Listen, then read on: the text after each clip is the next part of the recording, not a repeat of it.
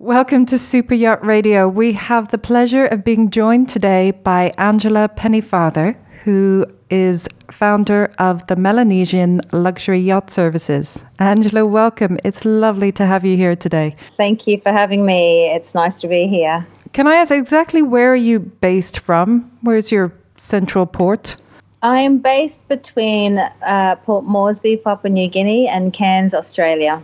Okay, so a multi-hop point. Correct. Okay, lovely. Well, language-wise, does Melanesia have a broad spectrum of languages, or is there one main language? English is widely spoken. Well, I think you'll find that between, certainly if we put Papua New Guinea is the most linguistically diverse country on the planet with over 850 languages in a small nation. 850? Wow, that's a lot of Correct. languages to preserve in, It's a lot. Does everybody have their own language? Everyone has their own language. And then, of course, they all will speak the languages of the neighbouring villages or tribes in the area. So most people, and then they'll speak, their parents also will have languages that they brought with them from wherever they came. So most people average sort of about 5 languages. Wow. Are they really different languages, or are they just slightly Yes. different dialects? There's a bit of both, but largely they're all languages. And then, there's a few dialects in close proximity of places. But yes, so PNG alone has over 850. I think if you include Indonesia, Papua New Guinea, Solomons, and Vanuatu, a quarter of the world's languages are spoken in those countries. It's some phenomenal fact like that. So that... Wow. Yeah. I did know that there were many languages. I had no idea it was that many. And it also is interesting because language is used so much in communication. How effectively you must communicate. Well, or not, yes as and no. the case may be. Yes and no. Learning to communicate in other ways, since there isn't one language. Well, I think for an agent, having to communicate with all these different people in all these different languages, it's got to be. Yeah, definitely. You get 5 stars on that one. Well, I mean, in fairness, I don't speak 850 languages, do I? But hopefully not. Otherwise, we'd be really impressed. That was my next question. No, I speak my mum's, my mother's mother tongue, from where she grew up in around Lae, and I speak a little bit of my grandmother's tongue, but for the most part.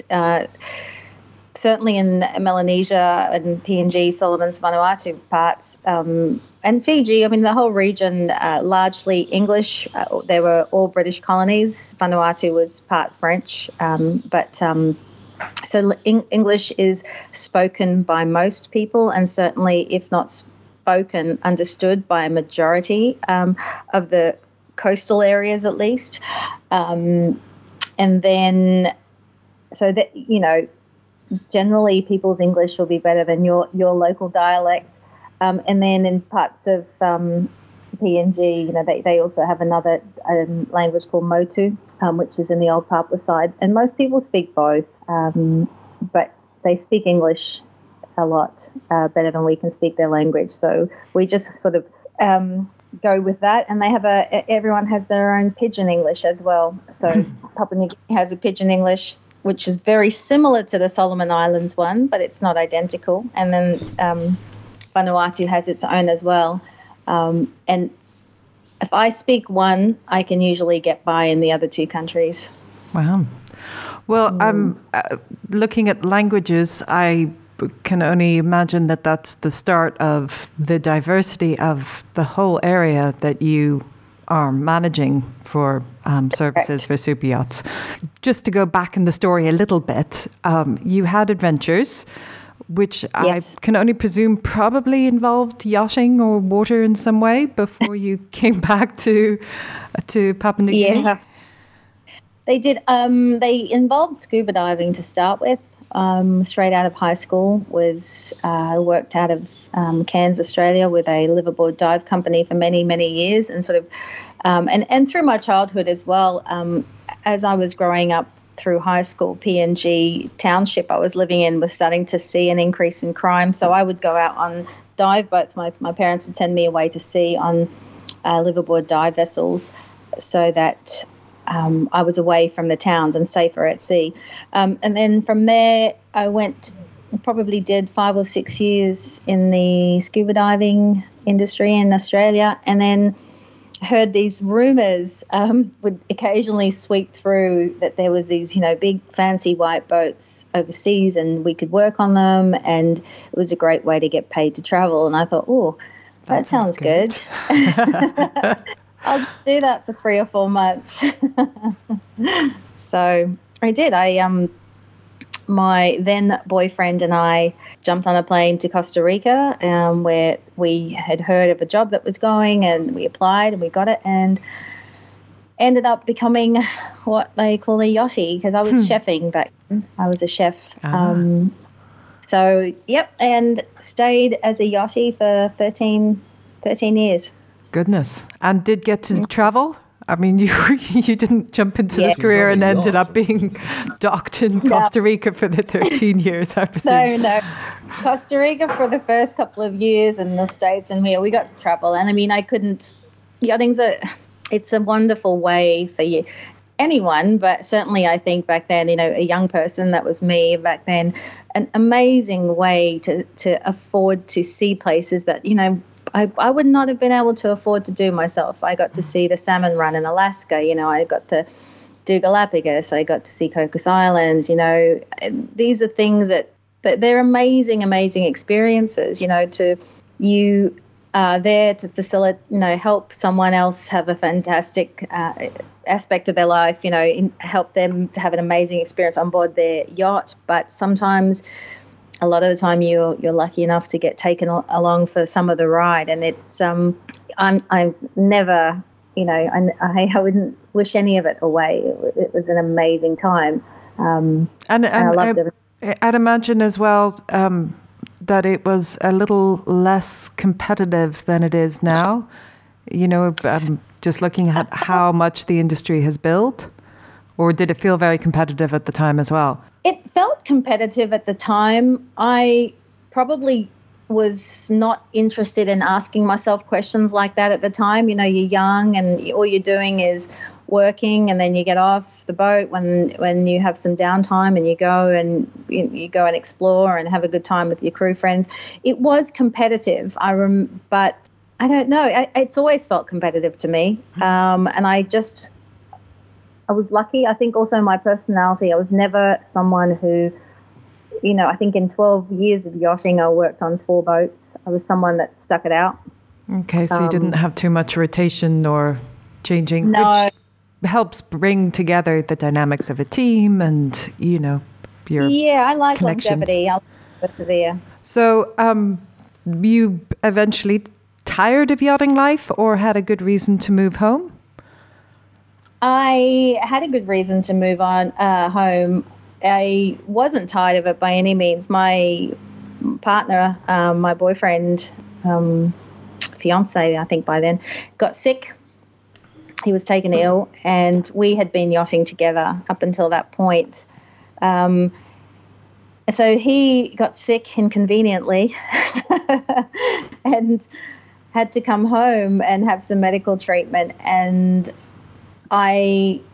we didn't anticipate the sort of serious nature of it. So I said, go home, get better, and I'll wait it out, and you can come back. But as it turned out, it was a little bit more serious, and so I had to leave yachting and come home. And so I took a 2-year break and came home. And at that point, after he sort of got through his medical issues, he decided he didn't want to go back because he wanted to be closer to his doctors. He was a bit anxious, and he also felt it was time, and like yachting, one thing about it is it's transient, it's quick. And I think in the 2 years we were away, a lot changed. And so it was a good, I don't know, it was just a time where I think there's also, it seems to be a time where it's fantastic to travel the world, but there's a certain point, particularly when you kind of want to settle or put your roots somewhere, or, not always be traveling, or, possibly have a family, or, Right. I think that's an age thing too. For sure, by the time we came home, I think it was sort of a forced retirement almost, or forced us to consider not retirement, but stepping away. And certainly he felt like that. I didn't share that that sentiment. So I actually went back to yachting for a couple of years and worked on a really amazing research boat for a couple of years. But it was clear that, it was better for me. It was better when we were together. It wasn't so successful when we were apart. Yachting is not great for, anything when you're away from your partner is not great. Long distance relationships are challenging to all of us, Yeah, and at that point, I think I started to think, and some of the boats I was on at the time started, including the one I was working on, and the research boat I was working on, decided to go to Papua New Guinea. And we were doing a refit in Seattle, and I met a really lovely man, a Kiwi actually, who was married to an American, lived in Seattle, but he'd grown up in PNG, and he was part of this boat. It was involved in the boat I was working on, and he also had his own company called EOS Expeditions, and he came down. We know them. We've had. Oh, you know them. Well, yeah, because they're doing the 5 deeps, so we've been catching up before their dives with Rob McCullum. Correct. So Rob McCallum, who's one of the founding partners, is spent his childhood in Papua New Guinea, and so I was on this boat in Seattle, and Rob came down, and he was like, "Hey, we exchanged some stories." He said, "I heard you're from PNG," and he said to me, "If you ever decide to leave this gig, you should. We lead expeditions into Papua New Guinea all the time. Give us a shout, and maybe we can do something together." And as it turned out, just coincidentally, I was thinking about leaving, and I was also, and I'd noticed there'd been an increased interest in PNG, because people were starting to, at that time, it was about 5 years ago now, people were starting to contact me through Facebook and ask me, "Hey, and thinking about going here, can you give us any tips, etc." So it was all just kind of this perfect, it just came together perfectly. And when Rob said that, I said, "Well, actually, I would love that." And EOS were actually taking the boat I was on to PNG, and he said, "Well, why don't you come along as a guide? We'll take you out of the galley and come on board as the guide." And so I did, and I went inland, and we did this whole Solomon's PNG, and then I went inland with EOS, and we were in the mountains. And by the end of it, I said to Rob, "Let's keep in touch," and we get along really well, and I said, "Let's keep in touch, and I'll see what happens." And so about 6 months later, I'd resigned, and I was like, made a decision I didn't want to be a full-time yachtie by the time I turned 40. That was my promise to myself.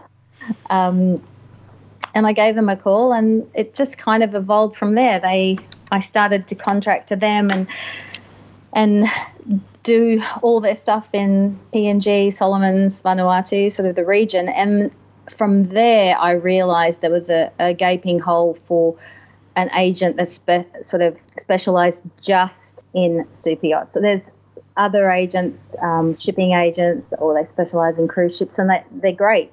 But when I was guiding, I kept getting feedback from the captains saying we need someone that's more yacht specific, specialised. Because yachts are high maintenance. Yes, yeah, and yachts are demanding in that sense. I mean, they're also very kind and very, they know they're demanding. But I guess I kept hearing that, and I thought, let's give it a go. So well, I'd imagine here we are. There's quite a lot of overlap to a certain extent, provisions and stuff like that. But there are things that are going to be a lot more specific for the super yacht industry, then because you have quite a broad range of services, everything from your provisions to your guiding to sorting out crew visas. Right. It is. And, with the yachts, I mean, even I think having been an ex-yachty or yacht crew myself, it gives you that insight into the psychology of the yacht, which is sometimes lost when you're in a country that doesn't have a lot of infrastructure, which certainly is often the case where I work. So it was very handy, and I could see, again, even with provisioning, having been a chef, I could see the things that were going, what chefs were asking for and what was being delivered. And it was no fault of anyone's, except that they were not speaking the same language, in a sense that when. So I started just dipping my toes into provisioning for the chefs, and then it just sort of went from there. Like I said, I feel very fortunate to have had that 13 years of yachting behind me to be empathetic to where the boats are coming from, but at the same time understand the local culture and how to execute getting what they need, trying to marry the two of them. It's not easy, and it's not always seamless, straightforward from A to B. No, it's never a straight line, and it's seldom the same procedure twice. But I guess I know that going into it. Yeah. Out of interest, what would be? I mean, I'm thinking provisioning in your area would probably be wonderful for local fresh fruits and fish and stuff, but for specialty wines and spirits, I presume that's a little bit more difficult because they would have to be imported in. Correct. I mean, fresh tropical fruits and, sort of organic by default, there's an abundance of them all through the Pacific. But it's when you're right. In alcohol anyway, to buy in the country has huge import tax implications as well. Some of the specialty stuff you can't even get in Australia. And what's happening more and more is that we're seeing a lot of the yachts will come to Australia, Cairns or Brisbane or the Gold Coast, and they will stage out of here. So they'll come here, bunker up, get all the things they need, all the specialty items, and then they'll sail to PNG or Solomons or wherever, and then do their trip with the guests, and then either come back or carry on. So what I find with provisioning is just a lot of specialty fresh food items. And like I said, we get an abundance of tropical fruit, but we don't have, say, cold stone fruits or specialty lettuces or things like that. So a lot of that we actually have to export it from Australia, and then we have to import it into whichever country it's going to. But so it's quite a process. Can only imagine, though, if you really want to go with what's local, your abundance of fruit and fish and fresh provisions has got to be amazing. Yeah, 100%. And a lot of boats will just do that too. They'll say, look, we're going to make do with tropical fruits, fresh, and it's delicious, and there's no problem with it. And it's amazing, and it's organic, like I said, because there's no other alternative than to be organic. So to ask you about something else that I've heard can be a challenge in the kind of Indonesian region is I know that you're also a port agent, but there is not an abundance of marinas, I believe, in that area. How do you manage that? That's true. Very few in PNG, certainly. Like I said, the common model at the moment that seems to be working is that vessels come to North Queensland, to Cairns, and they stage out of here. And from Cairns to one of the more popular ports in PNG is 30 hours steaming, which is closer than, say, Cairns to Brisbane, which is both, in Australia in the same state. So for a lot of vessels, that's what they're doing, is they get everything ready here, then they'll sail up and be in PNG in less than 48 hours, pick up the guests, do all that stuff, and then come back here. So it's a different kind of cruising to the Med in the Caribbean, obviously. People generally don't come, well, they don't come here for the marinas and the resorts. So they know that when they get on board, we're going anchoring and we're going adventuring. And that's what they come coming for the experience. So should you not? They're coming for the experience. Should you not call yourself an anchor agent then? Perhaps.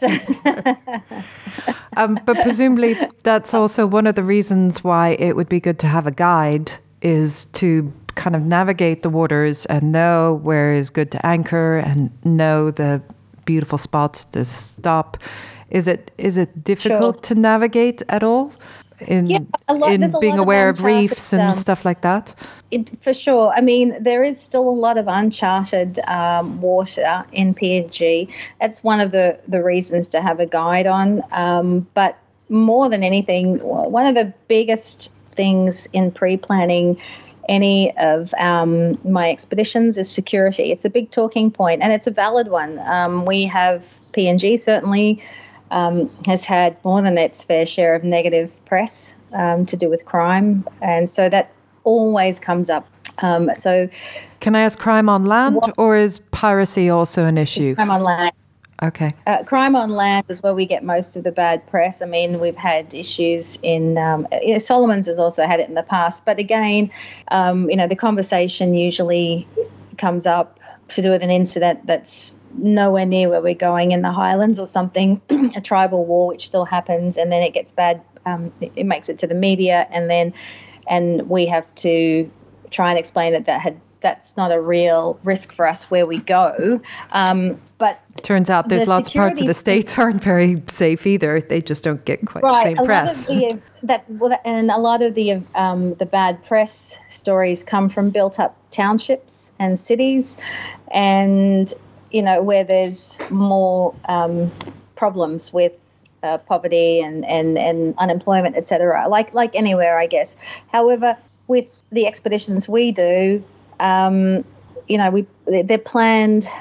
Most of the trips I go on, and especially, and Rob McCallum will vouch for this, they're planned so that we avoid every single township that is got any, so we go under the radar and we don't go to townships. We're going into remote areas where people are still living traditional lives. Therefore, the economy is still kind of in balance and in check.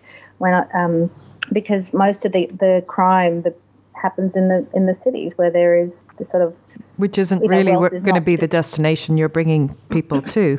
Not the destination at all. It's never the destination. We never go to those places. I mean, but at the same time, you've also got, we touched on the fact that there's over 850 languages, and that, as you pointed out, translates to 850 potentially different tribes and culture values and rules. And so there's more importantly than the security, the importance of having a guide is that you have to be able to navigate through the cultural, what's the word I'm looking for here, sensitivities, and making sure that you're not upsetting people where you go. You're not tipping the scale of economy too much by spending too much money, not spending enough by paying the right people. There's a very, very very structured process hierarchy. Yeah, and hierarchy in the village, and there's the chief, and then there's the councillors, and one of the things people will say all the time is, we thought we paid the right landowner, but we didn't.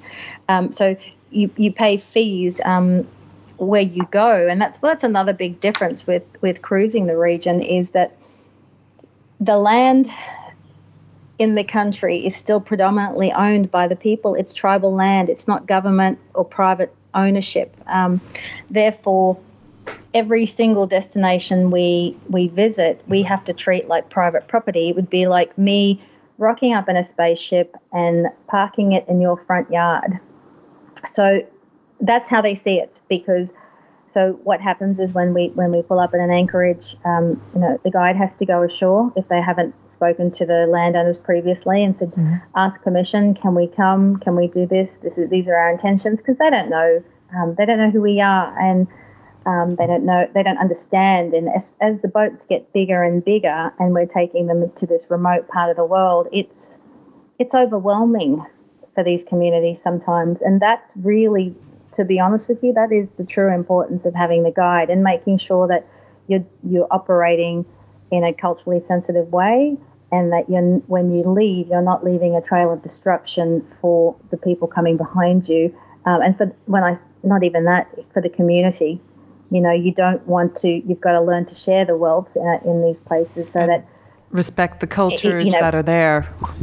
100%. Or the customs as well. It was one of the things Jimmy Blee was saying of, being very aware of there are certain times women will not be invited to certain ceremonies, or, exactly. Knowing if anyone's sick, that's not the time to enter in. And, all these nuances of things I was just going to ask that, Angela. If you have some guests coming and they want to explore relatively remote areas, and the guest is noticeably ill, what do you do there? Do you kind of say, sorry, we can't go to this village because there's a potential that you'll spread whatever you've got? How do you manage that? Or expectations, if the guest has arrived, you're going off to one of these remote villages, but the guest has noticeably got something, a fever, or there's some sort of illness that he's bringing with him.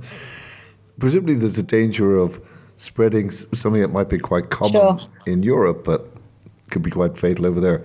How do you manage that as a guide? To be honest with you, I haven't been faced with that situation yet, thankfully. Usually it's the other way around, where the guest is paranoid they're going to catch some sort of crazy tropical disease, if I was being honest. But I suppose it's managing expectations. Right, and with the guiding element as well, I think one of the things, and certainly that in my experience, and this is something that Rob McCallum also taught me early on, was that you have to just be a straight shooter. I think a lot of the time people wrap these high net worth individuals up in cotton wool, and I think it's just always good to be upfront with them. And I find that when they come to PNG, they really respect and hang on to everything you say, because they're in the middle of nowhere and they've sort of entrusted their care to you. So if there's an issue like that, I would probably just say straight up, listen, I don't think it's a good idea that you come because of the delicate nature of the situation. And people, like I said, it's a different type of cruising clientele. It's not the same people that are, in the Med and doing the Med Caribbean every year. And most people, in my experience, most of the guests that come are really understanding, and of that, they really are. They're wanting the experience. A sense of adventure. Yeah, they have a sense of adventure. They've come for something different, and I wouldn't have a problem just asking them. And I don't think I'd be surprised if any of them had a problem sort of obliging. And for variety of, when you have, presumably before, the super yacht comes in, you've already gone through an itinerary of where the potentially would like to go, and back to managing expectations. So of the biggest destination spots, because I can only imagine there's a huge variety of experiences that people can have, but what would be the more popular ones, the more requested ones? There's two main areas that are popular. You've got your Milne Bay region down in the eastern part of PNG, and then you've got your northern New Britain, New Ireland area, which is, and depending on, that's the two main sort of cruising areas. And I guess because you can cover a lot in a short distance if you have to. One is sort of atolls and lots of coral reef and marine stuff, and then the other one is very volcanic and big fish. And but we try often to encourage people to go inland as well and jump off the boat for 2 or 3 nights for the really adventurous people, and go into the highlands of Papua New Guinea at least. So we'll jump on a plane and bring them in, and that's becoming more and more popular. And I've got to say, if for the people that do that, which is I guess maybe 50%, it's getting more and more popular. They are the ones that come back and are absolutely sort of blown away, because that's really where the BBC documentaries are all about. You know, that's like the colourful hill tribes and the mud men and the river people. That's, you know, that's the bit that leaves them speechless, and sort of when they leave, that's what they take away with them.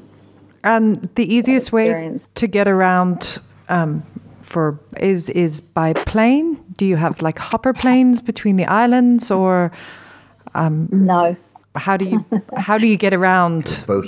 other than on your boat, obviously? Pretty much just your boat. I mean, that is the one thing, the drawback in some ways, but also probably the thing that saved the country in other ways, is that the lack of infrastructure. Even in a, you know, I understand in Solomons and Vanuatu there's islands, they're spread out. In Papua New Guinea you have a massive land mass there too, on the island of New Guinea, and yet there's no real interconnecting roads. There's one major road system, so that to get from A to B 9 times out of 10 you have to fly. Everyone has to fly to the capital city and then get a connecting plane all the way back to, you know. So that means that you get around by boat. It's if you and I were to travel these countries, it would become very expensive as a result. So they're not cheap countries to travel on your own. And this is one of the reasons why yachting is a wonderful way to see these areas, because you've got the boat. You know, you've got the boat and you've got the hotel, and sometimes you've even got the aeroplane. Yeah. You have all the easiest modes of transport at your hand. Yeah. Yeah. Yeah. And can I also ask because we had been talking with services in Australia, and they were talking about managing visas and stuff like that. Are there visas that you need to sort out to visit around, or is it open to everyone? How do you negotiate the administration part of things? The Papua New Guinean government has been incredibly helpful for tourism. They recognise it, the importance of it towards their revenue. One of the things, most people can get a visa on entry. Most nationalities can get a visa on entry, and there's a couple that take a little bit more work, some of the African nations, but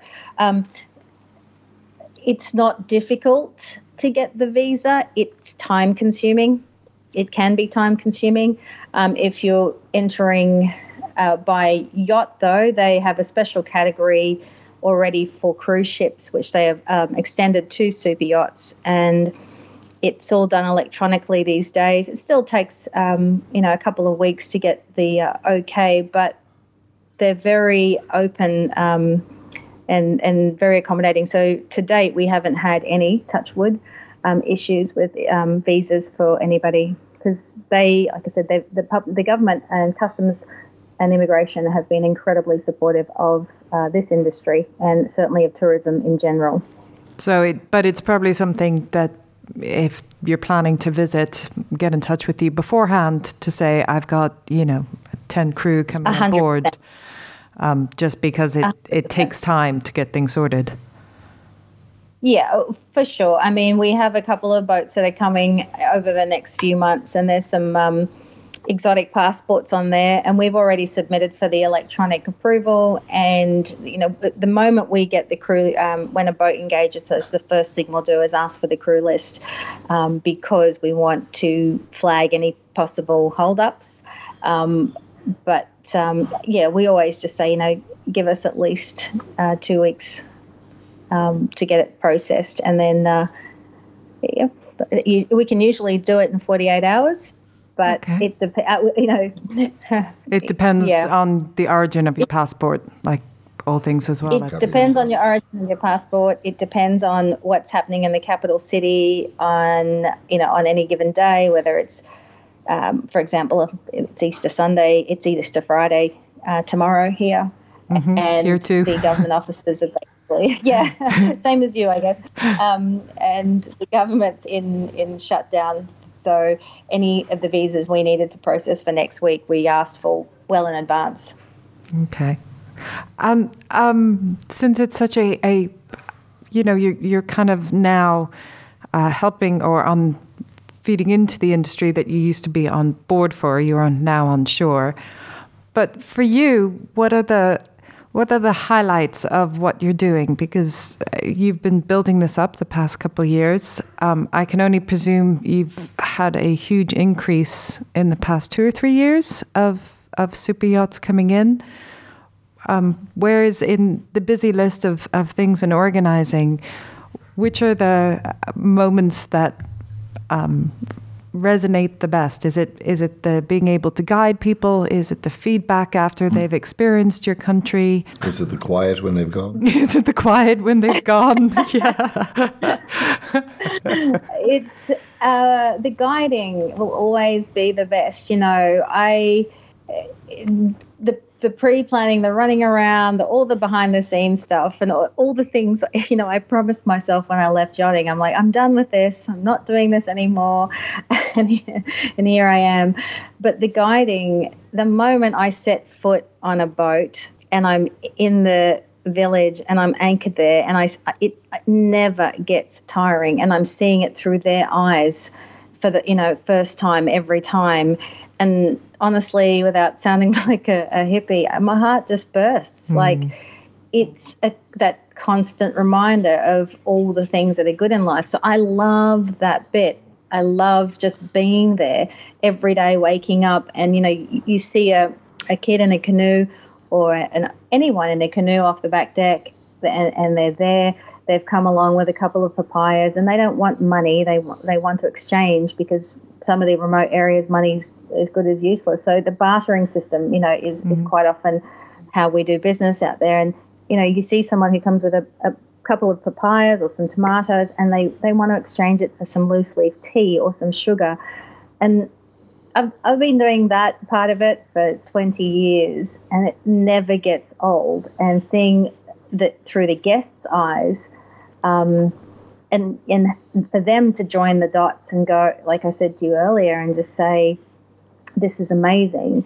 Every single day is an absolute joy to be at sea, and that's the truth. And then, yes, I guess the other sense of achievement always comes because the pre-planning is so intense, and itineraries get shot back and forth from all around the world, and then the talk about security, which takes up a lot of time, and people come apprehensive, and to see them leave just going, this is the people, this is so different, and this is one of the highlights, and this is an amazing trip, and that feedback makes me feel happy and makes me feel proud, not of myself, but of the Melanesian people, that because we have such bad press with.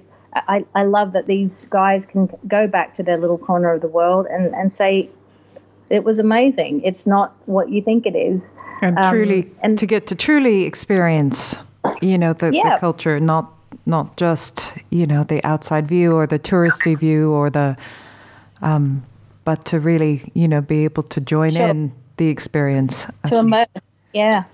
Immersion is exactly the word. Yep. Yeah. I can imagine so.